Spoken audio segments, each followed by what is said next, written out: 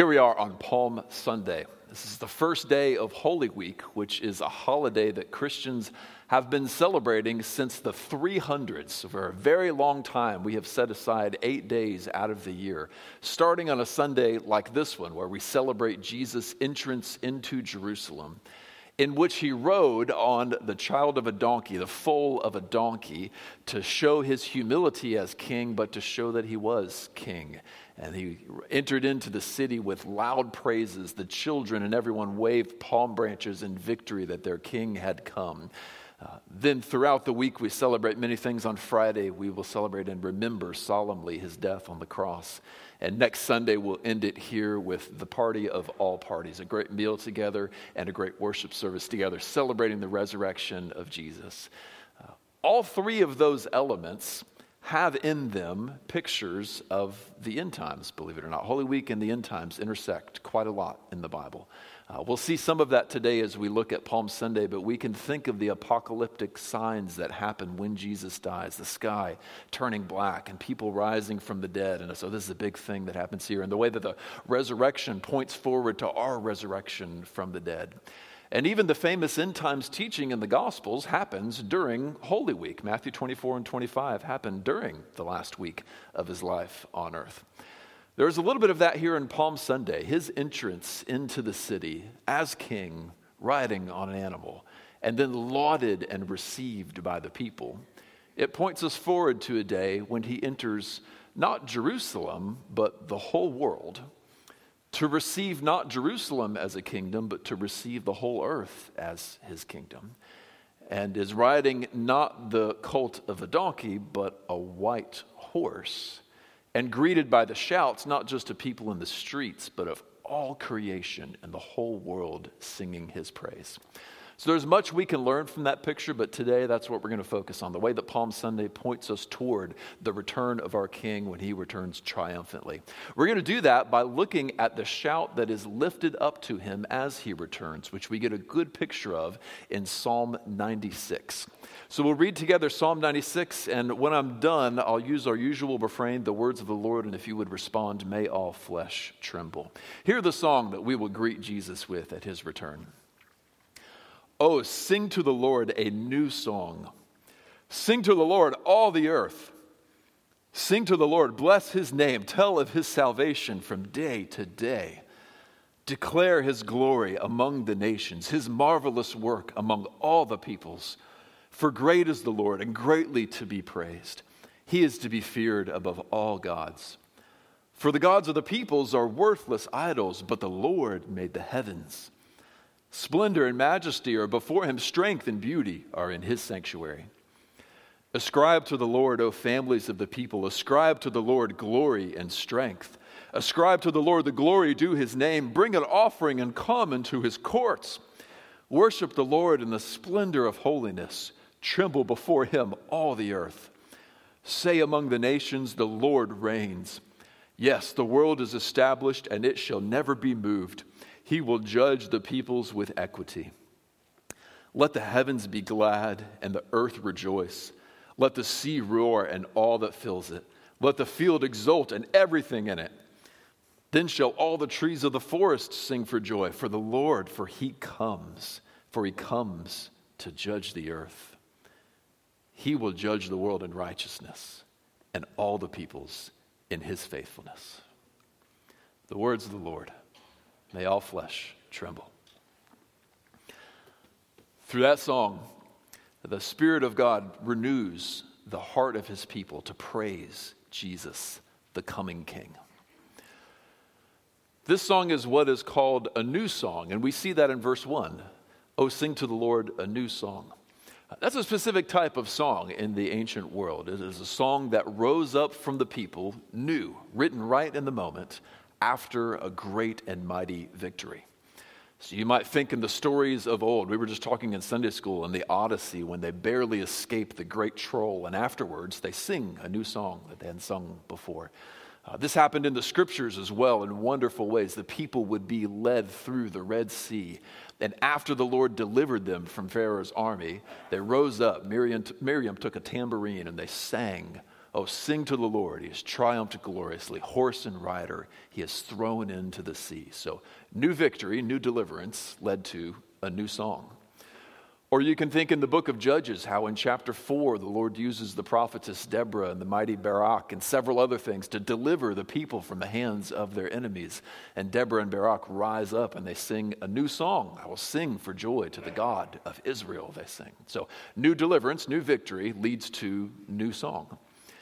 If you follow international soccer, this same thing happens in the soccer stadium. They have their chants, they're excited throughout the whole stadium, throughout the whole match. People will be singing and chanting different things, and then there will be a big goal or a big victory, and then someone will rise up with a new chant, one they hadn't chanted before, and then it'll catch on and it'll go throughout the whole stadium. And now after a new great victory, there is a new song.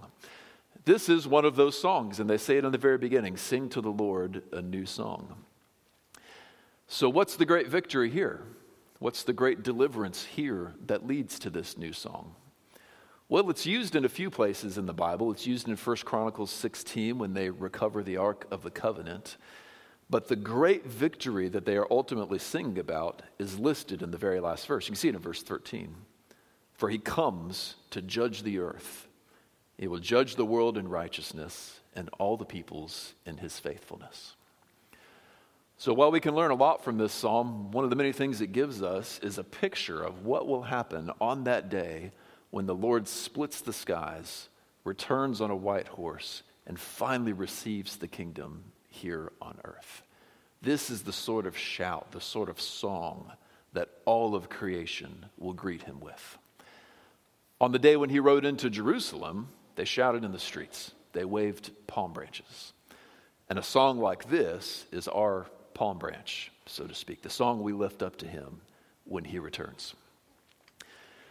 Yeah. So it gives to us really two great pictures. On one hand, the true God coming to reign righteously. We see him return to come and rule forever. And then on the other hand, we get the picture of the song we're going to lift up to him. So those two themes are shuffled through this psalm like the red and the black cards in a deck of cards. They're shuffled through it. I'm going to separate them out for you. Show you first the pictures of Jesus' second coming we have here. And then after that, we'll spend more time on the song and the shout that we and the rest of creation will greet him with. So let's dive into the first part first. The first picture we see here in this psalm is that the true God is coming to rule righteously forever. We see the first part of that sentence in verses 4 to 6, the true God. We see that in 4 to 6. And then in verses 10 to 13, we see the second part of that sentence. He will come to rule righteously forever. Verse 4 says very simply that he is great. He is a God who is great. He, in fact, is the God who made the heavens. That is how great he is. So the last time that you got on the internet and saw the most recent picture that the James Webb Space Telescope had released out into the world, and you marveled over all those galaxies, or the last time you saw the picture of the Horsehead Nebula from the Hubble telescope, all those wonderful bodies that are out there in their courses doing what they are doing, this is the Lord that put all of those stars, all of those galaxies into place. We cannot count them, but we estimate that there are 1 septillion stars in the sky. I may have pronounced that right. I may not have. You get the point. There's a lot of stars in the sky. That's a number that's got 7 commas in it, by the way. That's how many stars they estimate now are in the sky. The Lord God made every last one of them. By contrast, verse 5 says that all the other gods we are drawn to, all of the other gods that people worship, all the other ideologies we follow, anything else we might want to worship, they are all powerless. None of them have ever made or created anything. So, in the restaurants sometimes there's the statue of Buddha, right? And people will walk by and they'll rub its belly for good luck. And that statue is powerless to even wipe the germs off of its belly that you just got on it because you rubbed it, right? The thing cannot do anything. The Lord God made the heavens, right? So this is the difference between the gods that we worship and the God of the universe. The stars in the sky, we want to study them, right? Astrologists want to study them and say, okay, when this one is shaped like this, it means this for your destiny and my destiny. But the truth is that Aries and Taurus and all of the other ones can do nothing to shape the course of your life, right? In about a month, Pluto is going to go into retrograde, and it will stay there for a couple of months until about October 10th. Did you know that? Astrologists know that. Did you know that? Yeah, you know why a lot of you didn't know that? Because it makes no difference for the course of your life, right? Because those stars in the sky are powerless to create anything, powerless to control your destiny, while the Lord God made the heavens. Same thing for the ideologies and the philosophies we want to go after, right? We will say, be true to yourself. But being true to yourself can't create anything from nothing. There is not one more star in the sky because you were true to yourself, right? But the Lord God made the heavens. The same goes for the political ideologies we want to chase after. Neo-Marxism promises to create a new era of justice. But all it does is tear institutions down because only the Lord God can create, only the Lord God can build up. So everything else we are chasing after, everything else we want to worship is powerless to save. The real Buddha lies in a grave, unable to raise himself, right? But our God made the heavens and can raise us and himself from the dead. So here's the great God who is coming. Here's the one who is worthy of our worship. And what the psalm will go on to say is that God is the one who is coming. That God is the one who is going to show up again in human history. The other gods aren't going to do that, but this God is. That is what we see then in verse 10 and in verse 13. Verse 10 says, to say among the nations that the Lord reigns, because the world is established and shall never be moved, and on that day it will be true. He will judge the peoples with equity, it says. And verse 13 says he will come to judge the earth, to judge the world in righteousness and the peoples in his faithfulness. To judge here is to rule, to have authority. It's to be the kind of person that when you make decisions and announce them, they are binding and they have power over people. So that can be what we think of as a judgment, right? This person has done wrong and so he is sent off to prison with authority. It can also mean we're going to run the water system this way, right? And when you say it, you're the judge, you've got power, and so it has authority. Here's the king who is going to come with authority over all things, but he's going to exercise that authority righteously. So it's hard to even imagine, isn't it, a ruler, a king with unquestioned power who never uses that authority against his people, who never mistreats the people that he's called to lead. A ruler and a king who never does wrong, who is just in all that he does. That's hard to imagine. But that's the king that is coming to rule, the one who judges righteously and justly. Yeah. So we just try to imagine that a day where every police officer, every last one, is just and good. A day where every government official is just and good. Where if there ever is an election, we're choosing between two perfectly good candidates, right? This is the kind of government that this Lord will bring when he comes. Now, we get excited when the person in power is the right person, or maybe we can say when our person wins and gets in power. You see this all the time in our elections, right? If your candidate wins, there's a big celebration, right? Or whoever wins, all of his or her people are gathered together and there is a party because we're convinced that this person is going to rule rightly. They're going to bring justice. Finally, the right person is in power. So on election nights when victory is declared, there are huge parties. Well, we can expect then that when this king comes and when he establishes his right ways, his right government, there's going to be a party, isn't there? There are going to be shouts of joy among his people. And that is the other great thing this psalm pictures. Every nation, the whole world, greeting him with joyful shouts. We see that in verse 1, verse 7, verse 11, verse 12. I'll walk through them all. Verse 1 sums it up. Sing to the Lord a new song. Sing to the Lord, all the earth. So here is the whole planet singing to him. And now that's going to get parsed out a little bit. First, verse 7 is going to show us all the peoples, all the cultures. And then verses 11 and 12 will show us even creation itself. So in verse 7, we see all the peoples. Ascribe to the Lord, O families of the peoples. Ascribe to the Lord glory and strength.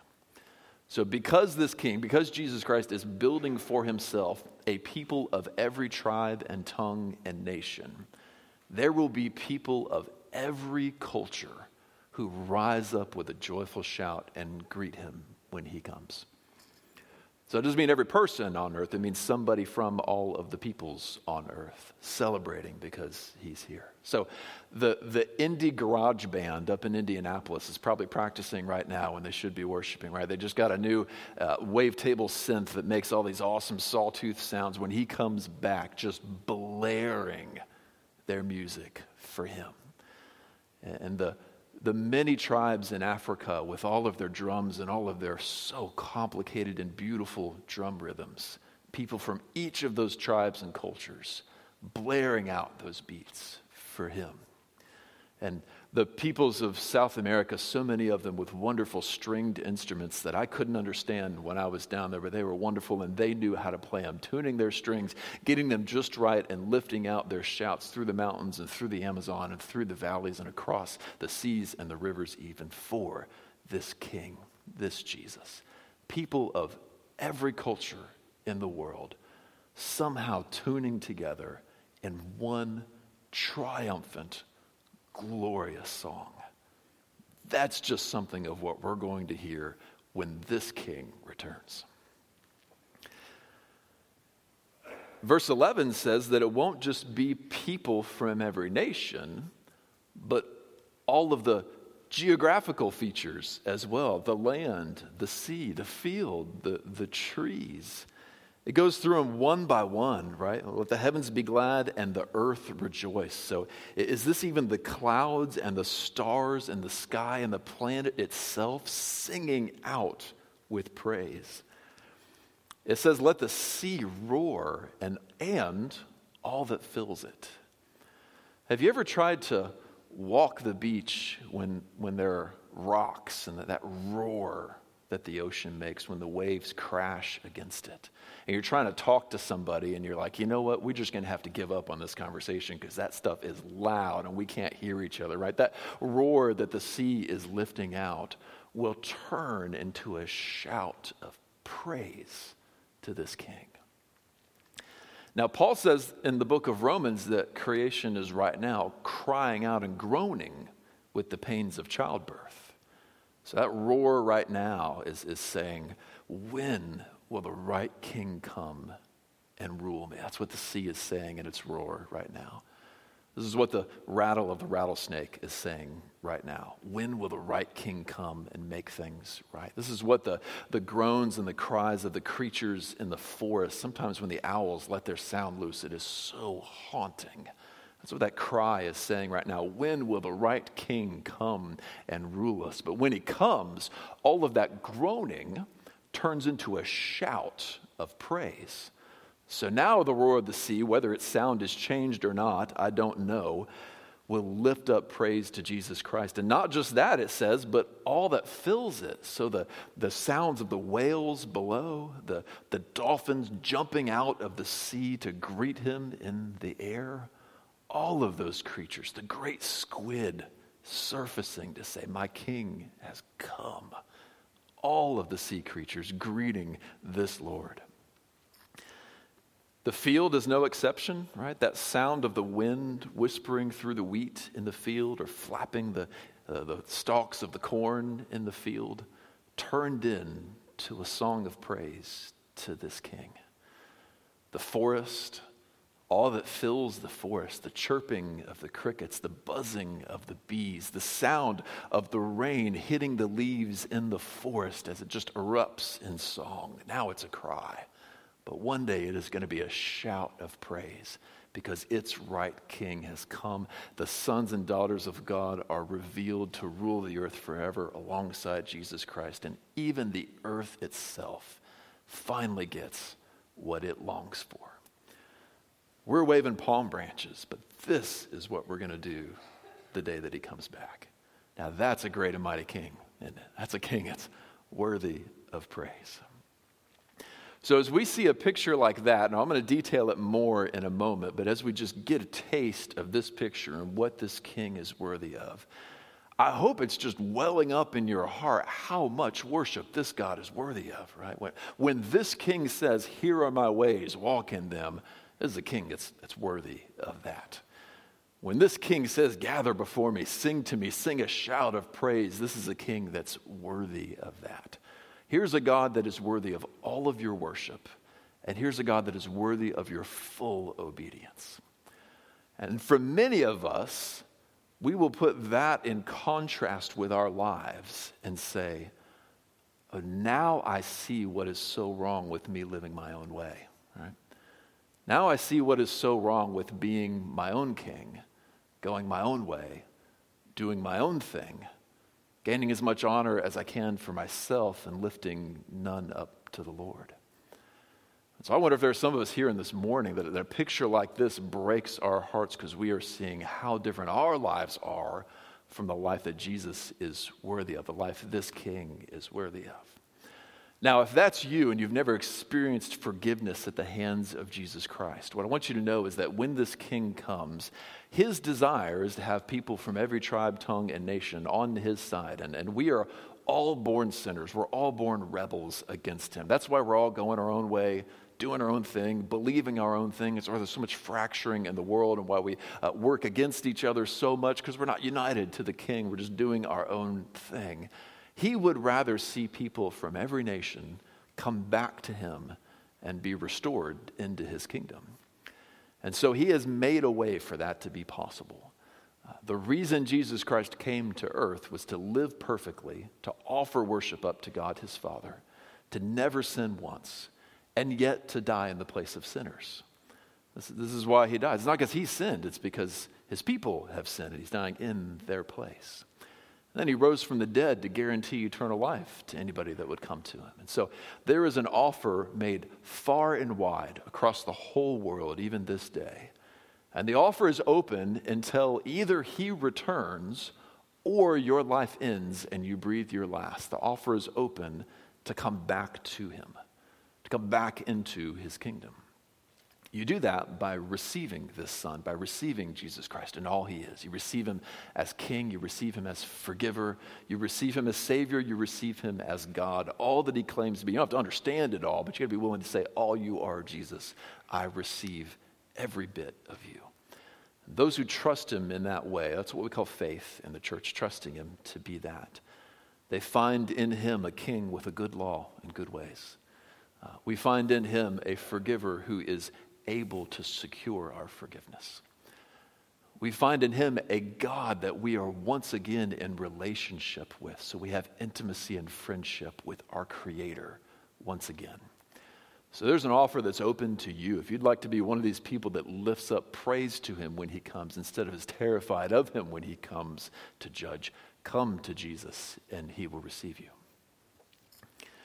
Now, for many of us here, we have received Jesus. And for some of us, it's been a long time, right? And what a picture like this puts in our hearts is just a longing for many of us. I wish I worshiped the Lord like that, right? And there's just a cry in my heart there is, right? I'm so weary, I'm so tired, and I would have let out a shout of praise like this, but I hardly have the strength to do it, right? And I want to live faithfully for him, but I hardly have the strength and the holiness to do it. So we just look to him and cry out, "God, would you keep making me new? Would you change me? Would you use your word to make me newer and newer and newer and make my praise purer and purer and purer?" And that's what he uses pictures like this to do. When we see images in our hearts of what true worship looks like, well, it helps us worship, doesn't it? It helps make us new. The Lord makes us new through those pictures. And so for those of you who long to worship Jesus more purely, more beautifully, more like what's in this psalm, I want to walk you through 7 characteristics of worship that he gives us here. The worship this king is worthy of. We'll go through them fairly quickly. We'll probably spend the most time on this first one. This king is worthy of new songs. We talked about that a little bit already, right? This is a new song here, lifted up after a great victory. And in fact, this is a pattern throughout all of Scripture. Oftentimes, when there's a great victory, there's then a great new song that follows it. It rises up out of his people. And as the Lord keeps working and he keeps delivering his people, sometimes he brings new people into his kingdom and delivers them from the bondage of sin. As he delivers entire new generations, as the gospel is passed down to a new generation, he delivers many in that generation. He's worthy of new songs from each of those generations, right? And so there was once a man named John who was a captain of a ship that traded slaves many hundreds of years ago. And he saw the light of Jesus Christ and converted from the slave trade to worshiping Jesus Christ, right? Redeemed from the bondage of sin. Didn't realize he was a slave to sin himself. And so with that new deliverance, that new victory, he writes a hymn that I wonder if every person in this room knows. Amazing Grace, how sweet the sound that saved a wretch like me. That's John Newton. New deliverance, new victory, so new song rises up like 1.5 millennia after Jesus dies, right? They keep rising up. And in our generation, there have been many new songs that rise up. And what I'm looking forward to so much is one day my kids are going to grow up. And I pray the Lord works in them and saves them, keeps them. But I know that the Lord will work in somebody from their generation. And so I'm just looking forward to what are these kids going to write when they grow up? What are the new songs going to be in that day? Every generation, he keeps inspiring new songs. And he's worthy of every single one of them. That means that though it doesn't feel very modern, when the Lord delivers you individually from something, or delivers your family from something, or delivers us as a church, it's fitting and appropriate to write a new song that's just for that occasion, right? So it would have been just right 2 nights ago, the tornado sirens blared. We got everybody up and got everybody in safe rooms, and then the tornadoes went by and the tornadoes didn't hit our house. Would have been perfectly normal for us to just write a new song right there. The Lord delivered us. The Lord protected us. For our church, I pray the day comes soon when our debt for our building is totally lifted. And when the Lord delivers us from that, we just might write a new song to commemorate the day when the Lord knows how to pay debts. There's lots of good imagery there. We just might write a new song for the Lord there. If you lead a home or a school or family or a church, feel free. The Lord gives us power. Write new songs when he gives you new deliverance. Doesn't have to be a chart topper. Just got to be faithful to him. So that's the first thing he's worthy of, new songs. We saw that in verse 1. Verse 2, he is worthy of continuous praise. It says, tell of his salvation from day to day. Right? It's ongoing. Just keep telling it over and over, day to day. This is something we see in the New Testament too. The first time Jesus was brought into the temple, he was 8 days old. No, he wouldn't have been 8 days old then. The first time Jesus was brought to the temple, though, there is a woman named Anna who has been at the temple day after day, praising God, continually offering praise to God. And she was waiting for the consolation of Israel. She was waiting for the Lord to come. And so there she is as a picture of someone who is waiting for the Lord to come and just all the time offering up praise. Then we see it in the other end of Luke's account too, though. Jesus gives his great commission. He raises up into heaven. And it's easy to miss, but the gospel ends with the disciples day after day in the temple continually offering up praise to God. They saw him go. They're eager for him to come back. And just day after day, they're praising him. Right? So the picture we're getting from all of this is that if the Lord has saved you and you are longing for his coming, it's just something we can't stop talking about, right? Sunday after Sunday, we're here and we tell the same story and we love it every time, right? Day after day, we're walking around telling friends and family and loved ones what it is that he has done for us, just constantly giving praise to this God. He's worthy of it. He's worthy of constant praise. Third, we see in verse 4 that he is worthy of great praise. It says real plainly, great is the Lord and greatly to be praised. Right? So probably get the connection. He's a great God, and so our praise should be great. When we are singing of how great he is, the sound we are making should match his greatness. Right? Shouts of praise, loud, full, rich singing, as if this room had 500 people in it. Now, that's not every word of every song, though, right? I mean, the Psalms themselves even have kind of a scale. Sometimes it's sorrow, sometimes it's weakness and cries, sometimes it's shouts of victory. So when we're singing something like today we sang, Jesus said, if I am weak, I should come to him, right? And we didn't shout and clap right there, did we? No, because it wouldn't have been fitting. We're singing about our weakness, his kindness and meekness to receive us when we're weak. And so a soft, childlike singing is right there. On the other hand, when we sing of his resurrection and we sing, what a foretaste of deliverance, how unwavering our hope, Christ in power, resurrected as we will be when he comes. Now that's great, right? And if you sing that at like half volume, you're doing it wrong, right? Like that is great, and he is greatly to be praised. When we sing about how great this God is, we should sing greatly. That's the third one. Fourth, he's worthy of an offering. We see in verse 8, second part, bring an offering, come into his courts. Right? They would come to the temple or to the tabernacle, and they would offer in God's presence an offering. God dwells today among his people, so we come to the gathering and we bring an offering with us and we say, he is worthy of this. And an offering isn't just a gift, and it's not just a charitable donation to support a cause you believe in, right? When you give at our church or your home church, when you give like that, you're not just supporting foreign missions, although I bet it will be used to support that. You're not just keeping the lights on at your church and keeping the staff paid at your church. You're giving an offering up to the Lord.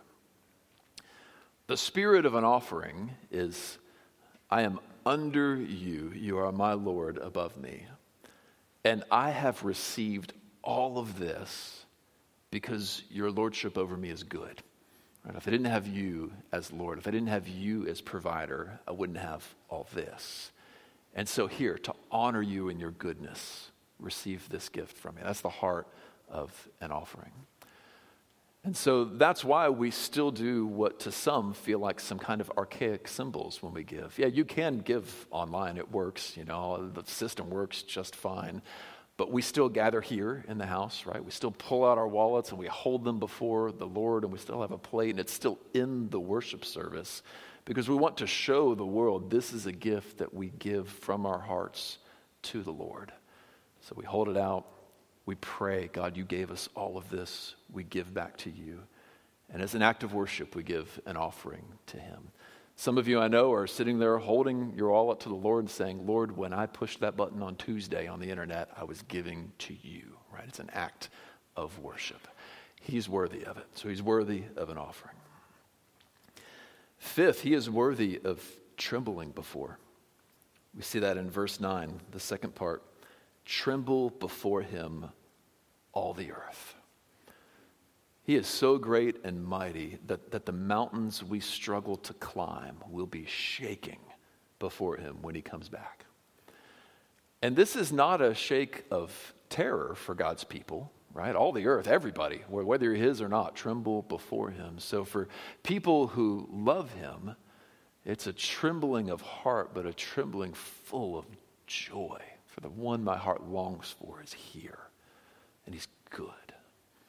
The kind of trembling that you feel in your heart when you stand on one side of the ocean and you look out and you wonder how far it is to the other side. You say, wow, that is vast. Right? You're not scared, but your heart is shaking and trembling before him. This is the sort of trembling that our God is worthy of. That is one reason why we have our call and response after the reading in the sermon, the words of the Lord, and then we say together, may all flesh tremble. There are many things we could say there that would be true, right? We could say the words of the Lord and we could say together, and they are true, right? Or the words of the Lord and they are good, right? That would all be true. That'd all be good. But in our day, what is lost on the heart is any sense of trembling with gladness before God. Right? Some of us were talking this morning about how all the media we see just kind of numbs our hearts. We see massive explosions on the big screen, and we're constantly scrolling through really big news. Somebody had a baby, somebody got married, somebody died. We're just scrolling on through it, and our hearts just get numb. We hardly tremble before anything. But if we can come here, read his word, and say, now that is worth trembling before. That's worth being glad in heart and shaking before. Well, that can remind us that this God is real, and there is something that is worth having awe before. So he is worthy of trembling. Sixth, we see that he is worthy of our praise in front of the world. We see that in verse 10. He says, say, among the nations, the Lord reigns. So let them all know it. Right?